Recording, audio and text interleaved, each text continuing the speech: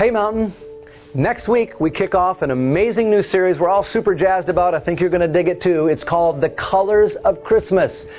You know, red is the color of Christmas love and Jesus coming, and that has so much impact on our own lives. We're going to talk about how it might even impact your gift giving. And then white is the color of purity and how every one of us just longs to be made clean and pure before God, forgiven. Blue is the color of sadness and grief, and it'll give us a chance to talk really honestly about some of the hard stuff and junk in our lives and all over the world. And then Christmas services are about green, which is a color of new life. An opportunity for all of us just to think about all the parts of our lives and hearts that need to be made new in Jesus. So get excited about it, think about it, invite a bunch of folk. It's going to be awesome. This week, however, we're wrapping up this bundle of messages we call Bold. Remember our big question? What would you do if you weren't afraid? Well, we'd love boldly. We would have bold faith. We'd pray bold prayers. We would give with bold generosity. And today we want to talk about a bold community that lives and stands out in a world that's segregated by class and color and creed. You know, the church in Acts stood out. It was different. It was bold. And one of the ways they did that is they were so Jesus-shaped that they looked different on this matter of what drives people apart. Today, racism drives people apart, but we've got the power of gracism, and that's the power of Jesus that draws people together. So we at Mountain have been praying this humble prayer for years now, just saying, God, help us be a church where really anyone can come to. Unchurched or church, black, white, single, Asian, Indian, doesn't matter, just that everyone could come and find a welcome here, and nothing would keep them away. And part of that means we just want to be made into a more fully multi-ethnic church. And that's part of what we want to talk about today. This isn't about being politically correct. It's about being biblically correct. You know, it's not about diversity training or something like that. It's from really the vision that the Bible itself gives us. In Revelation, it shows us a picture of heaven. And one of the most beautiful pictures, it says heaven's going to be with every nation, tongue, and tribe standing before the Lamb, worshiping with one voice. Not separate voices, but one voice. Man, that's a longing and an ache in my heart. I hope it is in yours. That's what the church's going to look like in heaven. And we keep praying, Thy kingdom come on earth as it is in heaven. Well, if that's what it looks like in heaven, man, we've just got to do all we can to be bold and say, man, that's what it needs to look like right here on earth now. So today we're going to be bold and say, man, how can we learn from someone who's a little further along on this vision of a church that looks more like heaven than we do right now?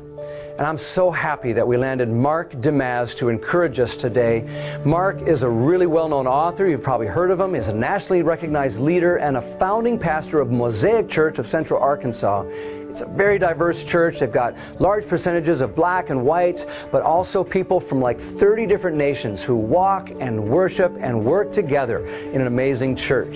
He's been a pastor for over 30 years. Long time as a student ministries pastor at Fellowship Bible Church in Arkansas. He graduated from Liberty University. He's got degrees from Western and Phoenix seminaries. And Mark and his wife Linda have been married for about 25 years. They got 4 great kids, Zach and Will and Katie and Emily. And Linda, his wife, has a couple of books out, and one of them is about comfort for parents who have grieved the loss of a child. It tells you a little bit about the depth of their family. He's here this weekend. He's a great guy, a great heart for God, and a great heart for the church. Will you welcome our friend, Mark DeMaz?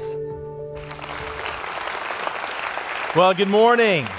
Good morning, Mountain. I am so honored, seriously, to be here in the great city of Baltimore and this really excellent church. I'm so happy to see it. Pastor Ben, of course, a great guy. We're becoming friends, and he's told me about the journey that Mountain is on in moving towards becoming that bold community that we'll talk about this morning, building a healthy multi-ethnic church for the sake of the gospel. I have the privilege of traveling around the country, seeing different churches in various stages of this journey. But the time I was here last night, this morning, great. Over at Edgewood, last night after the service, we went over there to the Epic Center. Tremendous work. I felt totally at home because that's very much the same community that I minister in. We've got Harbor Freights and Big Lots and a Wendy's and a Walgreens, so it was exactly like the community I am. So very at home here and so thankful to be here and honored to be with you this morning. You know, as Pastor Ben mentioned in the video there, in the video bumper, Jesus taught us to pray, right? Thy kingdom come, thy will be done where? On earth as it is in heaven, right? So here's the question. If the kingdom of heaven is not segregated, then why on earth is the local church? If Christ taught us to pray that what's going on up there, so to speak, ought to be on down here, and the kingdom of heaven is not segregated, then why on earth is the local church? According to the latest research today, 86.3% of churches here in the United States fail to have at least 20% diversity in their attending membership. Churches are 10 times more segregated than the neighborhoods they're in, and 20 times more segregated than nearby public schools. Surely it breaks the heart of God that so many churches across this country are segregated by race and class, and that little has changed in the more than 100 years since it was first observed that 11 o'clock on Sunday morning is the most segregated hour of the week. Brothers and sisters, it should not be so. Amen? It should not be so. But more than bemoaning these statistics, these demographics, as it were, the fact of systemic segregation in the local church has created a major credibility problem for the American church, for local churches like mine, like yours, in presenting a credible witness of God's love for all people in an increasingly diverse society. Take a look at these statistics mined by my good friend Dave Olson from the Evangelical Covenant Church. In a study of more than 200,000 churches here in the United States, in a period of time between 1990 and 2009, at a time in American history when more than 56 million people became American citizens through birth or legal immigration, during that same time, only 446,540 people became active members of a local church. That's less than 1%. No one's listening. No one's listening. And I contend that the primary reason that people are not listening to us and to our message is because we preach a message of God's love for all people from otherwise segregated pulpits and pews. To do so unintentionally undermines the very credibility and authenticity of our witness. And an increasingly diverse and cynical society, therefore, is no longer finding credible our message of God's love for all people, again, because we, by and large, preach it from segregated pulpits and pews. Let me give you an example of what that looks and feels like in real time. In Little Rock, we started our church, Mosaic, in 2001. By 2003, we were able to rent an abandoned 80,000 square foot Walmart in our community, one much like Edgewood here, 80,000 square feet for the whopping sum of 10 cents a square foot, right?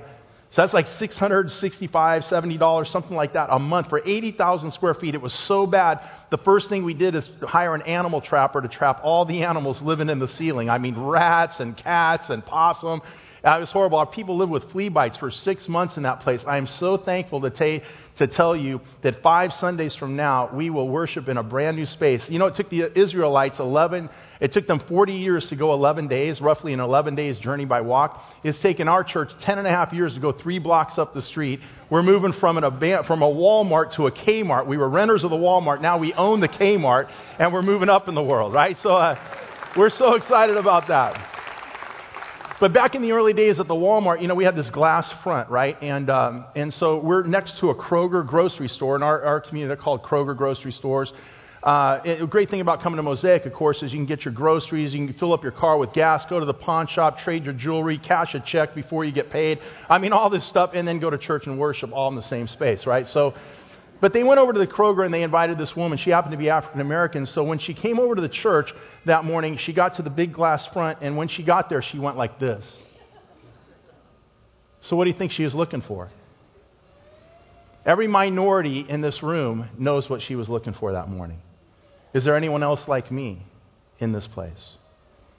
So what if she sees the white pastor? I'm white and Italian, by the way. I have a Hispanic last name, born out of wedlock, 1961. And I basically, people they think I'm all kinds of things, and that's fine. Whatever helps your demographic, no problem, right?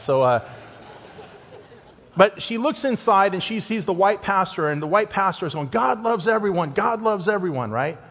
And then she sees the all-white band, AWB, back behind, right, singing a rock and roll. God loves everybody, God loves everyone, right?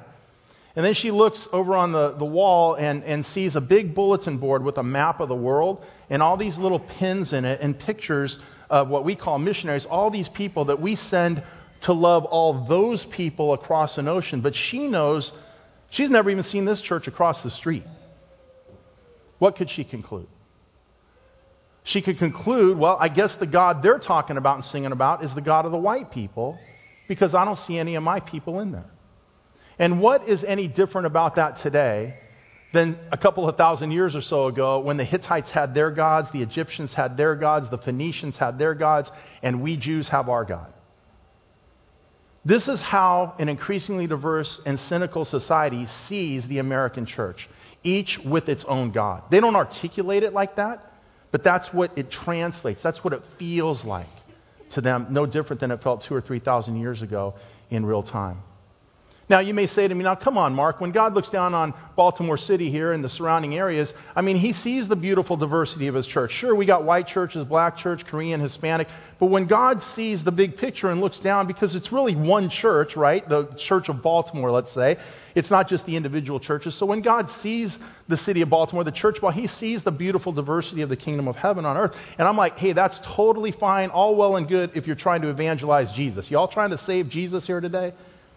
You trying to help Jesus come to Jesus?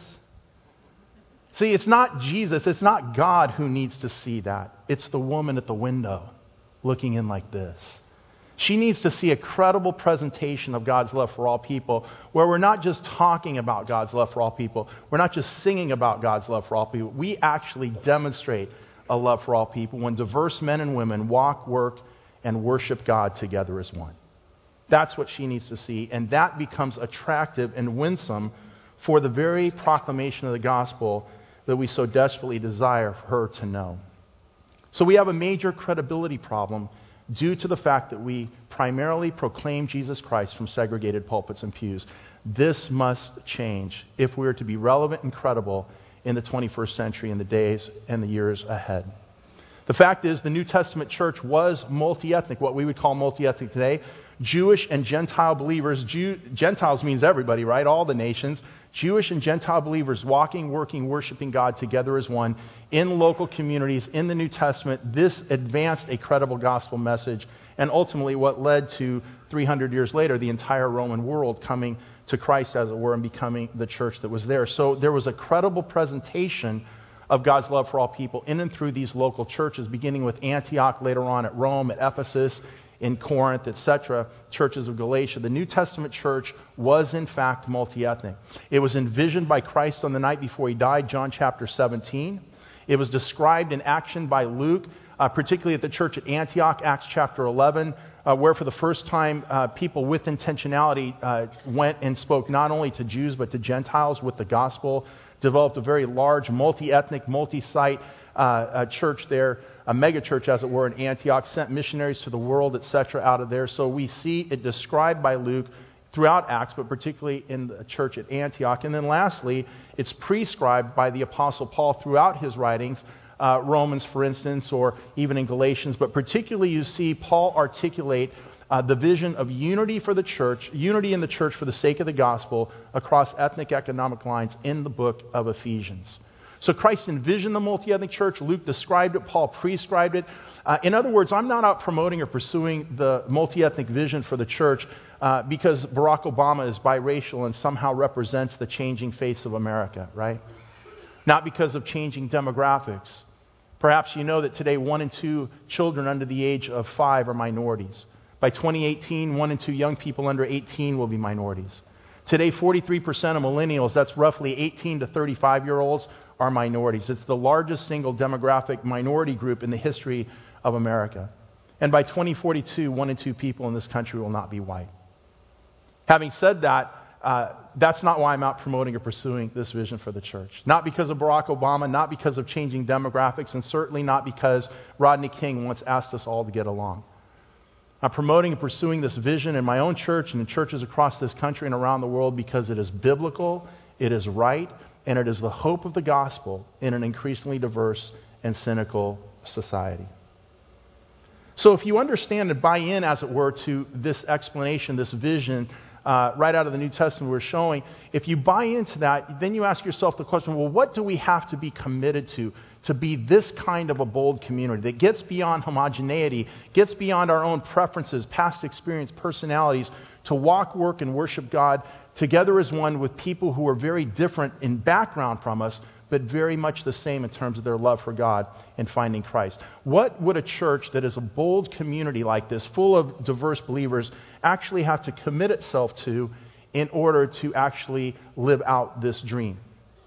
And when you think about that, you think about it from two perspectives. One is there are commitments that a collective church, everyone together as one, must make. And then we might call these structural commitments. But then there's also personal or individual things that each member of that community must and should commit themselves to in order to pursue this vision. So in the next few moments, I just want to give you 5 core commitments, as it were, 5 things that collectively Mountain as a church must be committed to, as well as individuals, you personally in this church, should be committed to if in fact you're to become this type of bold community, asking God to make this church a church of unity and diversity for the sake of the gospel. So here's the first commitment. That is, first of all, you have to take intentional steps. This has to be intentional. It's not something that just happens spontaneously. Sometimes I work with pastors around the country and they say, man, the diversity of our church, it's just happening. It's just people are showing up and they're more diverse and it's like God is doing this and it's totally fine. And yes, that's happening, kind of that spontaneity that's happening. But what I know for a fact is what occurs sometimes spontaneously cannot be maintained or healthy if it's not pursued intentionally. And so corporately, the church, in this case Mountain, must take intentional steps to become a healthy, multi-ethnic community of faith. So what's one intentional step collectively the church can take? Well, it has to understand the difference between assimilation and accommodation. Wherever I go, people are quick to tell me, oh, we'd welcome anyone in our church. We don't turn anybody away. Greeters at the front door, ushers. We'd welcome anybody. It doesn't matter their ethnic background, their economic class. We'd welcome anyone. And wherever I hear that, I know these people sincerely mean what it is they're telling me. But what I also know is they haven't really thought deeply about what it is they're actually saying. So what they're actually saying, and they don't even know it, but what they're actually saying is we'd welcome anyone as long as they like it the way we do things. And this is how most people want to pursue diversity in the church. They want to take the minority, whatever it is. It could be a white guy coming to a black church. It could be a black guy going to a Hispanic church. See, whatever the minority in that situation is, they want to take that person. So let's just say it's a white church and an African American shows up. See, I want to take him by the hand and say, here's how we preach. Here's how the music works. Here's how small groups works. Here's how the children's ministry works. And as long as the black guy and his family likes it the way we do things, hey, we're one big happy family, right? But what happens if an African American shows up and says to me, the pastor, hey, you know, if we did some gospel music every now and then, I think we could attract more African Americans. Now, certainly, that's not the only reason African Americans attend church is for gospel music, right? But it is a part of the cultural heritage in the church and the background of African Americans in our country, right? If you're a white leader in an otherwise predominantly white church, what do you say in that moment? Well, I know a lot of guys, they oh man, I like a little gospel every now and then and everything. I'm certainly not against it, but I mean, you know, we got Dave here on the guitar, and we wouldn't want to be inauthentic and not genuine and stuff. We can't really ask a rock and roll guy to do gospel, but you know, there's a great church up the street called Second Baptist, and I've heard they've got a really kicking gospel choir. What did you just communicate to that person? You didn't mean to, but what did you just say to that person, right? See, this is how people want to chase. Collectively, churches want to become diverse. They want diverse people to like it the way they do things. That is not at all how you become a bold community of multi-ethnic faith, right? You don't practice assimilation, it's actually accommodation, where structures of the church change in form and practice in order to welcome the other. Right? That actually happened to me, by the way, in the early days of my church. I had an African American woman said the exact same thing. We'd thought about this, so we began to say, well, how can we incorporate different styles of music? We didn't even have the talent, as it were, those that were gifted to do that. So we went out, we hired some people for a while, and we brought it in, and we began to mix our music. And that's just one of the things that we did structurally to become a much more accommodating community of faith, not just trying to assimilate people diverse to our likes, our tastes, the way we did things, as it were. So practicing accommodation versus assimilation is a way that corporately a church can be intentional in this regard. What can you do individually where this is concerned? Well, here's what I'd say. Start with the Word of God, right? Study to show yourselves approved in this area. I've just alluded to the fact that the New Testament is filled with this vision. Everywhere you turn, it's there. You know, I once got a new car. We rolled it off the lot. It's the only new car in my family we ever bought. It was a Honda Odyssey back in the day. I thought I was so cool. Doors worked. Everything was great. My 4 kids. I rolled it off. I thought I was the only guy that owned a Honda Odyssey. I came out there, Honda Odysseys everywhere. You ever had that experience? You get a car it doesn't have to be brand new, but it's new to you, and you think it's one of a few, and all of a sudden they're everywhere? That's exactly what this is like. I bet you didn't realize that in the story of Luke 10 that Pastor Ben referred to last week, this isn't a story told simply to say, hey, when somebody's down and out, help them out. There's a primary reason that Jesus tells that story. You know what it is? To answer the question, who is my neighbor? And in that story, he shows the neighbor is someone very different than you. It was a Samaritan loving on a presumable Jew. The reason Jesus tells the story is to show that it's love for your neighbor. To define a neighbor as someone very different than you, someone that you are likely to feel aversion toward, maybe historical hatred in terms of ethnic competition or groups. This is who a neighbor is. Did you know that? That's the reason he tells the story, to define. And our love for our neighbor is not someone who lives next door to us. It's someone very different than us. Perhaps you didn't know there's 2 Gospels in the book of Romans. Did you know that? You say, what do you mean 2 Gospels in Romans? I mean, everybody knows the book of Romans is all about the gospel, atonement, redemption through faith, by grace through faith in Jesus Christ. And it is. There's a lot in there. But did you know that at the end of this book, Paul starts with his thesis, Romans 1:16, I'm not ashamed of that gospel. Why? What's he say? Power of salvation to who?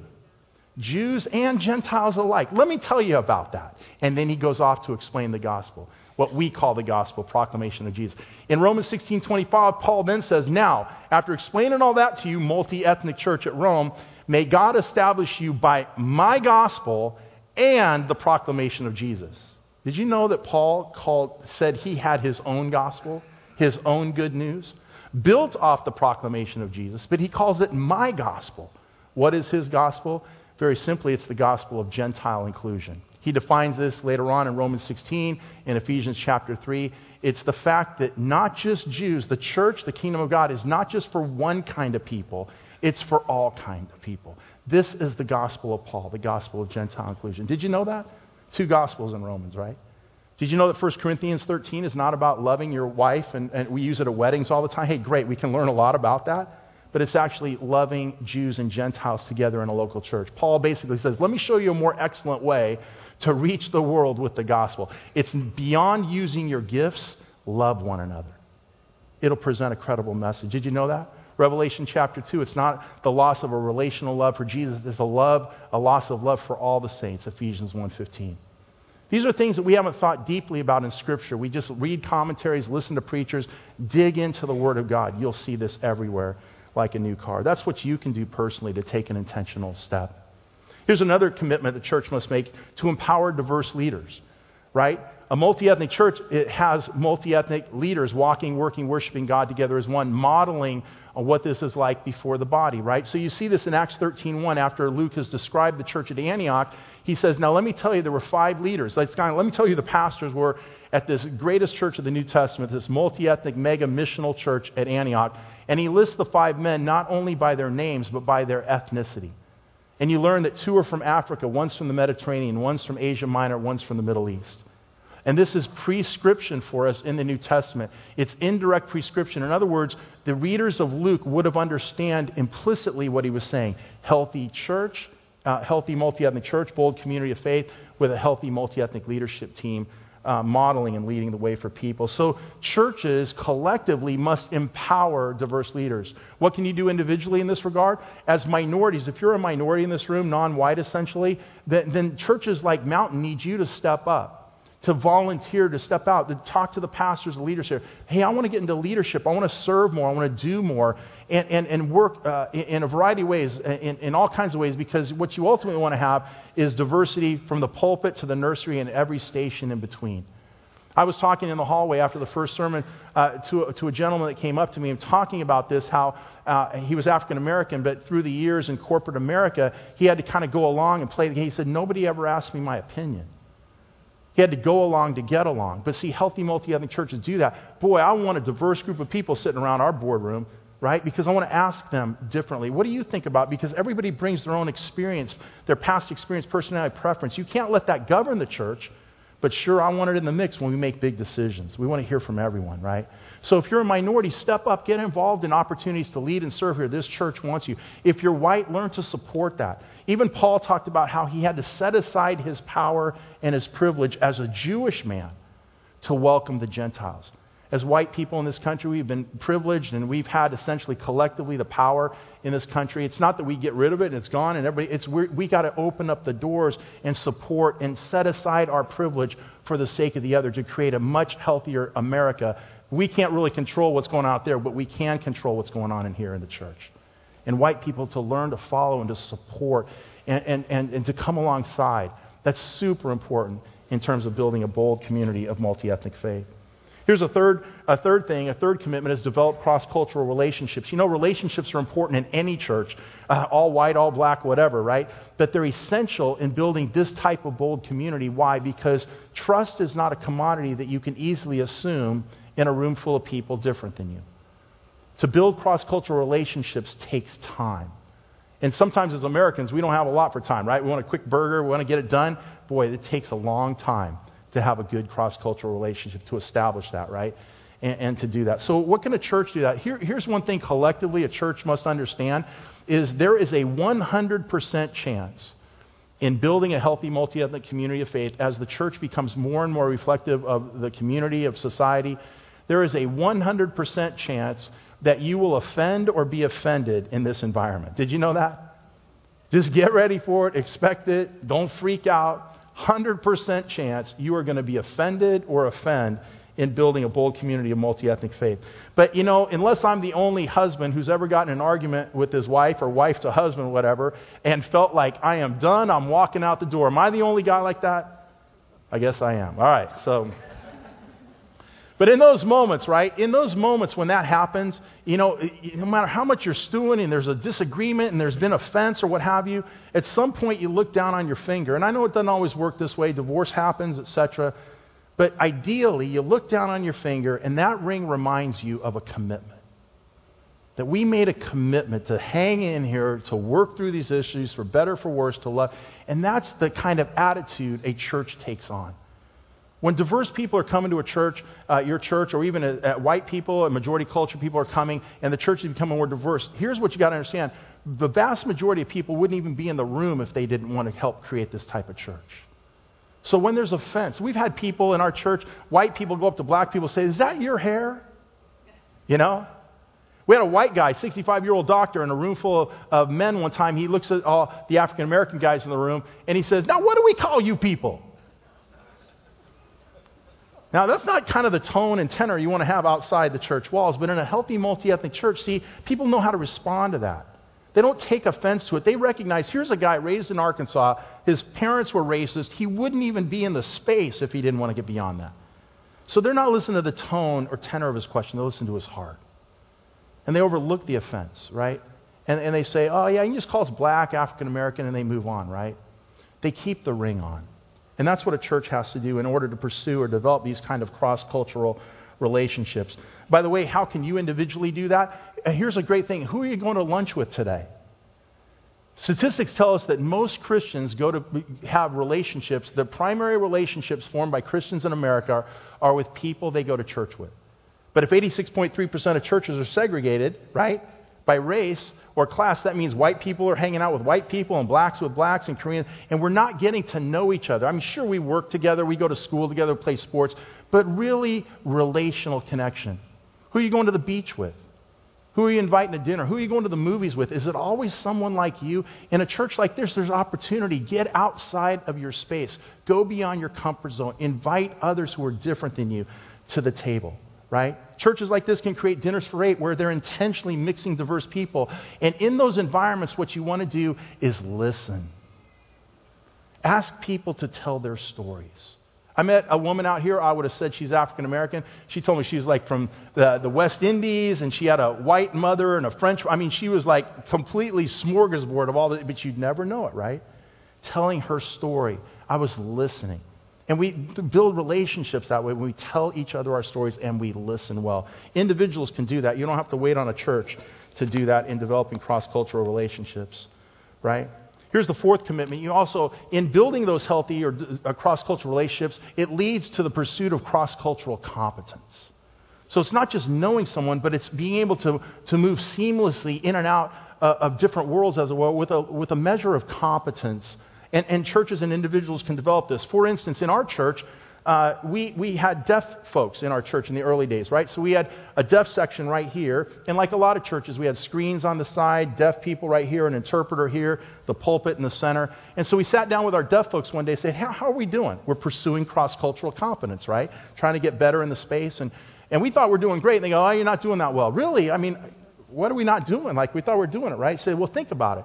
You got us here, interpreter here. Sometimes you show slides or videos on the side screens and here, and we hear with our eyes. So you're asking our eyes to go in all these different directions at the same time.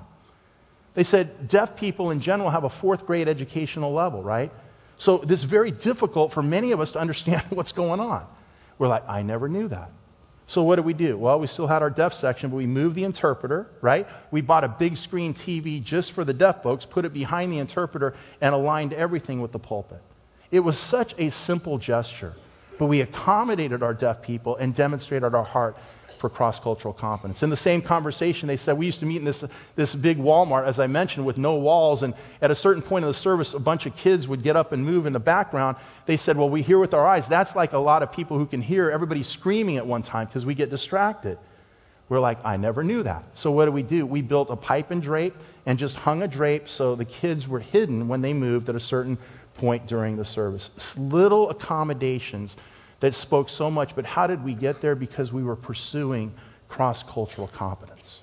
We did that structurally as a church. You can do that individually, right? Asking good questions. In fact, I have a resource out at the table. I brought a couple books. One will take you deeper into the theology and these core commitments. Another is an 8-week daily devotional small group whereby you can get in touch with your own culture as well as some of the other cultures. The only curriculum like it in the country, it's called the Multi-Ethnic Christian Life Primer. You can use that primer as an individual or in small groups to pursue cross-cultural competence. You find out in this primer, for example, things like the difference between individualism and collectivism, right?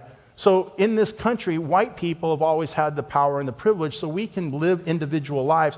Around the world and here in our country, minorities live and see things more collectively than they do as an individual. Where does that come up in terms of conflict? Think about Ferguson.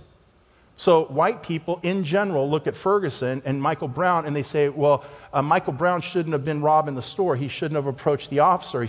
They'll think like that, and they see it as an act that when he was shot and killed, there was an act of individual responsibility he should have taken. He didn't, and that's why he ended up dead. But the African American community doesn't see that, right? Because this is a collective, systemic issue that goes back hundreds of years. They don't see that as an individual. They see it collectively.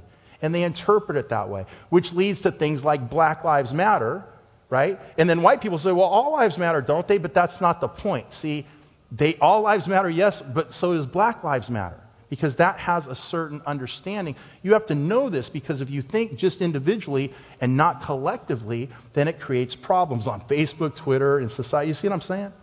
You learn things like this when you pursue cross-cultural competence. A primer can help you do that in daily devotional and small groups.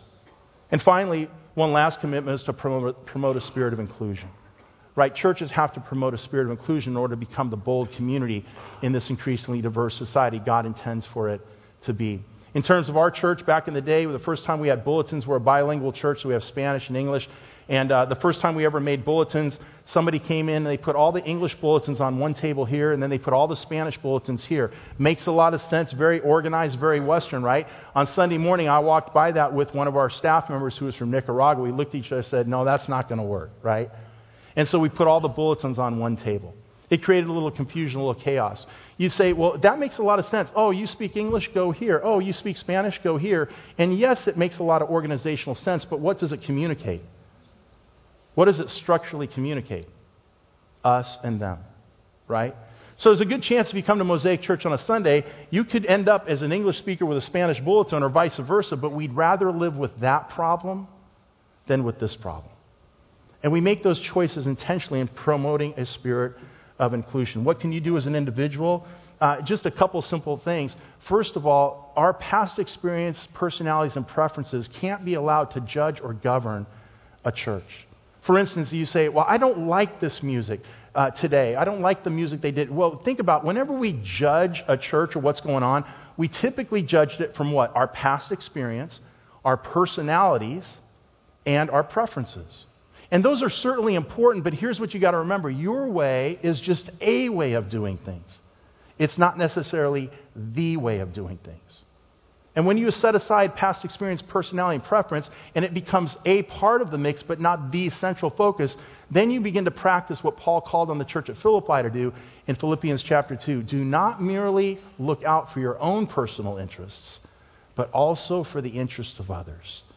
So if there's a little gospel music going on a Sunday and you don't like gospel, right? You don't judge that. You don't say, I don't like this or whatever. You look around the room and see all the people enjoying gospel. You say, thank God I even got a seat at this table. You claim Philippians 2, because next week they're going to be playing some rock and roll, and they're all going to, the gospel lovers are all going to have to claim Philippians 2 for you. You see how it works? This is what it takes to be a bold community in a multi-ethnic society. Well, with all this in mind then, ultimately, you think about this boldness, this idea of the courage and the faith and the sacrifice it takes, because making peace is not at all easy. You know, in the Beatitudes in Matthew chapter 5, all these Beatitudes, you get something for what you do, but in one Beatitude, peacemaking, you don't get something for what you do, you're identified with someone for doing it. Matthew 5:9 says, blessed are the peacemakers, for they shall be called or identified with the Son of God.